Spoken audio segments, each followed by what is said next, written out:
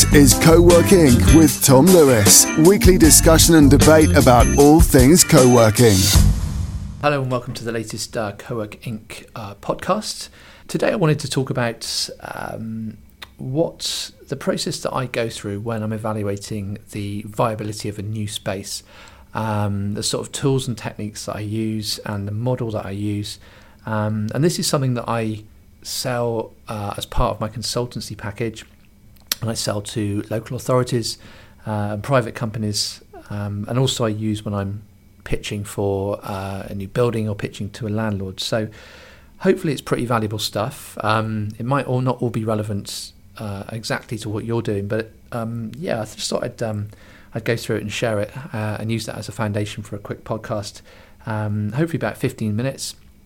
So I use a standard template spreadsheet, and I developed when I first came up with the idea for the Guild, and it consists of three different worksheets in one spreadsheet, and the three worksheets are: number one is core assumptions, number two is income projections, and number three is operating model.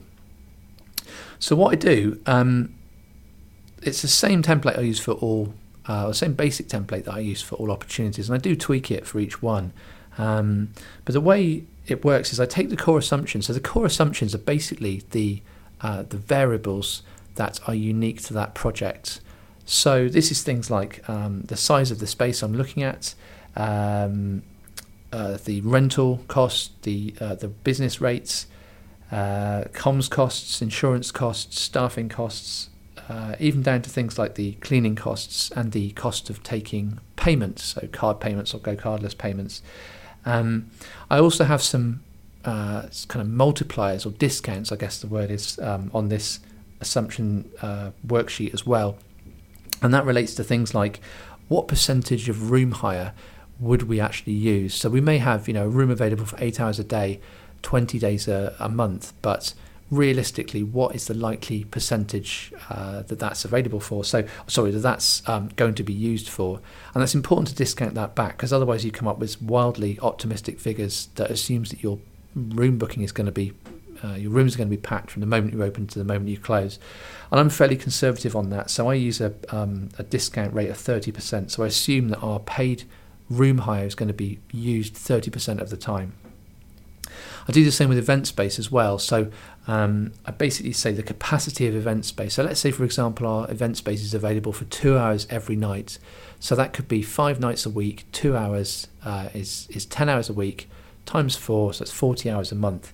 And I use a discount rate of about 25%, depending on the individual space, but 25% to allow for the amount of time that could actually be booked for. So 25%, I guess, is 1.5 evenings a week. And normally, it's more than that, but it just means that we can come out with a realistic set of numbers if we're looking for investment or looking to show a landlord or developer that it's a viable project. So once I plug all those numbers in, I then look at probably the most comprehensive part of the model, which is the income projections. And the way it works with income projections is I have I split out the different types of offer that we're looking to provide. So memberships, office spaces, meeting rooms, and other revenue sources, which can include events income, can include third-party income. So if, for example, there's a third-party coffee shop operator, and also any events and other income. So I've been working on an opportunity this morning over in Bristol, and that includes car parking spaces. So all of this is important to go into the mix. So I list all that out. I take a total assigned area from the first sheet, so total floor space, and make sure that there's a relevant space per unit, per type of office. There's a space dedicated for co-working, and spaces dedicated for any other operations that need their own dedicated space. And then I list what I believe to be the potential income per unit size and the capacity, so the number of units of that size that are available. So for example, in this proposal I did this morning, I indicated that there's a demand for micro studios. So these micro studios are 150 square foot per unit, and I think we can get 8 in this space. That's 1,200 square feet. Small offices, I've got 300 square feet, and 8 of those again at £1,300 a month. And these all add up, and the spreadsheet is basically keeping a tab every time I play around with these ratios to ensure that I'm not proposing more space than we have available in total. And the total space includes circulation areas, which are calculated from the front worksheet, and also any communal areas as well. Now, in some cases, the communal areas double up as the co-working space, so you just have to make sure that you're not overselling in any one area, but equally that you're making every area pay for itself. So with all of this added up, I can then add in the meeting rooms. And the meeting rooms, I just put in a cost per hour, an amount of space per room, and a total amount of space, which again is taken out of the total pool of available space. And then a maximum number of hours per month. But remember, I also then discount this back based on the multiplier or the discount rate I've got on the front sheet. So, for example, here we've got small meeting rooms. I've got a 60 square foot meeting room, which I think can make £8 an hour and has the capacity to sell 160 hours a month. But what I've then done is discounted that back by 30%, because we know that meeting rooms only really get used 30% of the time.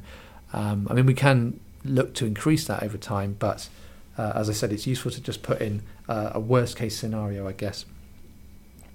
One of the things I also do in this stage on this income projection sheet is to keep a track of the income per square foot per revenue area, so per office size for the memberships and for the meeting rooms, just to try and keep an eye to make sure that the relative income per square foot is more or less matches my rule of thumb, which is 3.5 times core rental income equals desired revenue, and also to understand that areas like the co-working space and the communal spaces can have as much income booked towards them as possible so that they pay their way as well. So in this case, our core rental rate is £15 a square foot. So we know 3.5 times the core rental is about £50 a square foot. So I've made sure that every one of these spaces, micro studios, small offices, large offices and meeting rooms, is over £50 a square foot. If any space calculates on that sheet as less than my target, I know that I've either got to increase the cost per unit, so the price for one of those offices, or I can lower the size of each of those units, or I can... that's the only two things I can do, actually. So yeah, you just play around with it until I know that there's a sensible, logical and profitable cost or income per unit. So once I've done that, and we've got a list of all of those income streams, and we've got them all added up, the third tab is the operating model. So what the operating model does, the operating model is a 5-year spreadsheet based on a ramp up over the first, well, in this case it's over the first 2 years. So I plug in all the numbers from all the different revenue streams. So in this case, micro studios, small offices, large offices, meeting rooms, memberships, and the other income. And I discount it again. So year one in this case got 50%. So again, I'm being quite conservative over how long it takes to fill a space. Year 2, 75%. So we're starting to build up towards being at capacity. And year 3, 90%. And I always stick at 90%. So 90% is effectively as close as you're going to get to capacity when you take into account churn rates and you take into account the development of the space and people moving on. So 90% is the top level of resource maximization that I use.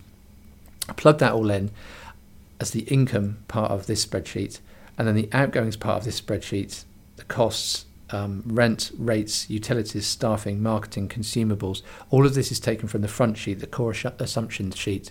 And one of the most interesting things on here that you need to work out is how much consumables each person, so each equivalent full-time member, is going to spend. So what I mean by that is the amount of coffee they drink, the amount of snacks they may use, whatever it is that you provide free of charge. What amount of money do you need to devote to each equivalent full-time member? And that can be quite difficult if your space is based around a membership model. So here at the Guild in Bath, most of our members are here as part-time members. So we have to work out the equivalent full-time member spend, because a lot of our members are only here for a quarter of the time, for 12 hours a month, for 30 hours a month, but we still need to know what the effective equivalent full-time member spend is on those things. And that effectively is your cost of sale per member. And that's really useful to know. In this case, I've evaluated it at £10 a month equivalent full-time cost for those consumables. Also, you have to work out things like bank card charges. If you're taking payment by card, you need to allow anything from sort of 1.5% to 2.75%. If you're using Stripe, or if you're using one that's like a PayPal card reader, it is 2.75%, so it's quite expensive to take cards that way. If you're using a merchant terminal and you're renting that, obviously you've got the cost of renting it, but your card payments can be lower. If you're using Go Cardless, then it's only 1% to use their direct debit system, and that's why we use Go Cardless for the majority of our memberships. So once you've worked all that out, on this final sheet, you've got your realistic income taking into account void times in your meeting rooms. You're taking into account ramp up, and you're taking into account realistic costs that you've calculated of staffing, of rent, of utilities. You can then just take one from the other and work out your projected profit, and then from that then work out how much capital you need, how much working capital you need. Bear in mind you also need to account for refurb costs or fit out costs, depending on how you're financing that. If you're financing it up front, then you need to take into account that there will be depreciation, which will be hitting your accounts, if not your cash flow. You also need to take into account if you are financing that stuff, then your lease payments are going to come out, your loan payments are going to come out. And I've not added that in this particular proposal I did this morning, because we're looking to raise the money as capital. Bear in mind as well, this doesn't take into account cash flow. And one of the other things I do, if I get to the next stage with a hub proposal, I had another tab onto this spreadsheet model, which is year one cash flow. And year one cash flow is enormously important, because anyone who runs a business knows cash flow is king. Running out of money is the biggest danger. And there are elements to a business plan like this that are dangerous in terms of cash flow, particularly with things like VAT. So VAT payments can affect your cash flow, and they need to be accounted for, and you need to make sure you've got enough working capital. So with those three tabs, so that's core assumptions, income projections, and the operating model, plus a fourth tab that I add as soon as I get to the next stage of a proposal, which is year one cash flow, that is enough for me to see whether a project is profitable, and for me to be able to present to a landlord or an investor or a local council to prove to them that their project is viable. So I'm happy to share that with you. If you want to give me an email at tom@coworkinc.co.uk, so COWORKINC.co.uk, tom@coworkinc.co.uk. I can share a sample I'll anonymise it, and I'll send that out to you as a spreadsheet, and it's really, really useful. You can play with your own numbers now. It's a pretty simple spreadsheet, but it's the thing that got me the guild in the first place and got me to convince the funders who weren't convinced of this model that it could work. So very powerful stuff. Happy to share it with you. Please just send me an email and let me know how you get on. And that's it. That's hopefully been of use to you. It's been a quick 15-minute podcast. I hope to speak to you soon. You've been listening to Co-working with Tom Lewis. Subscribe and listen to previous episodes at soundcloud.com/coworking. Co-working returns next week.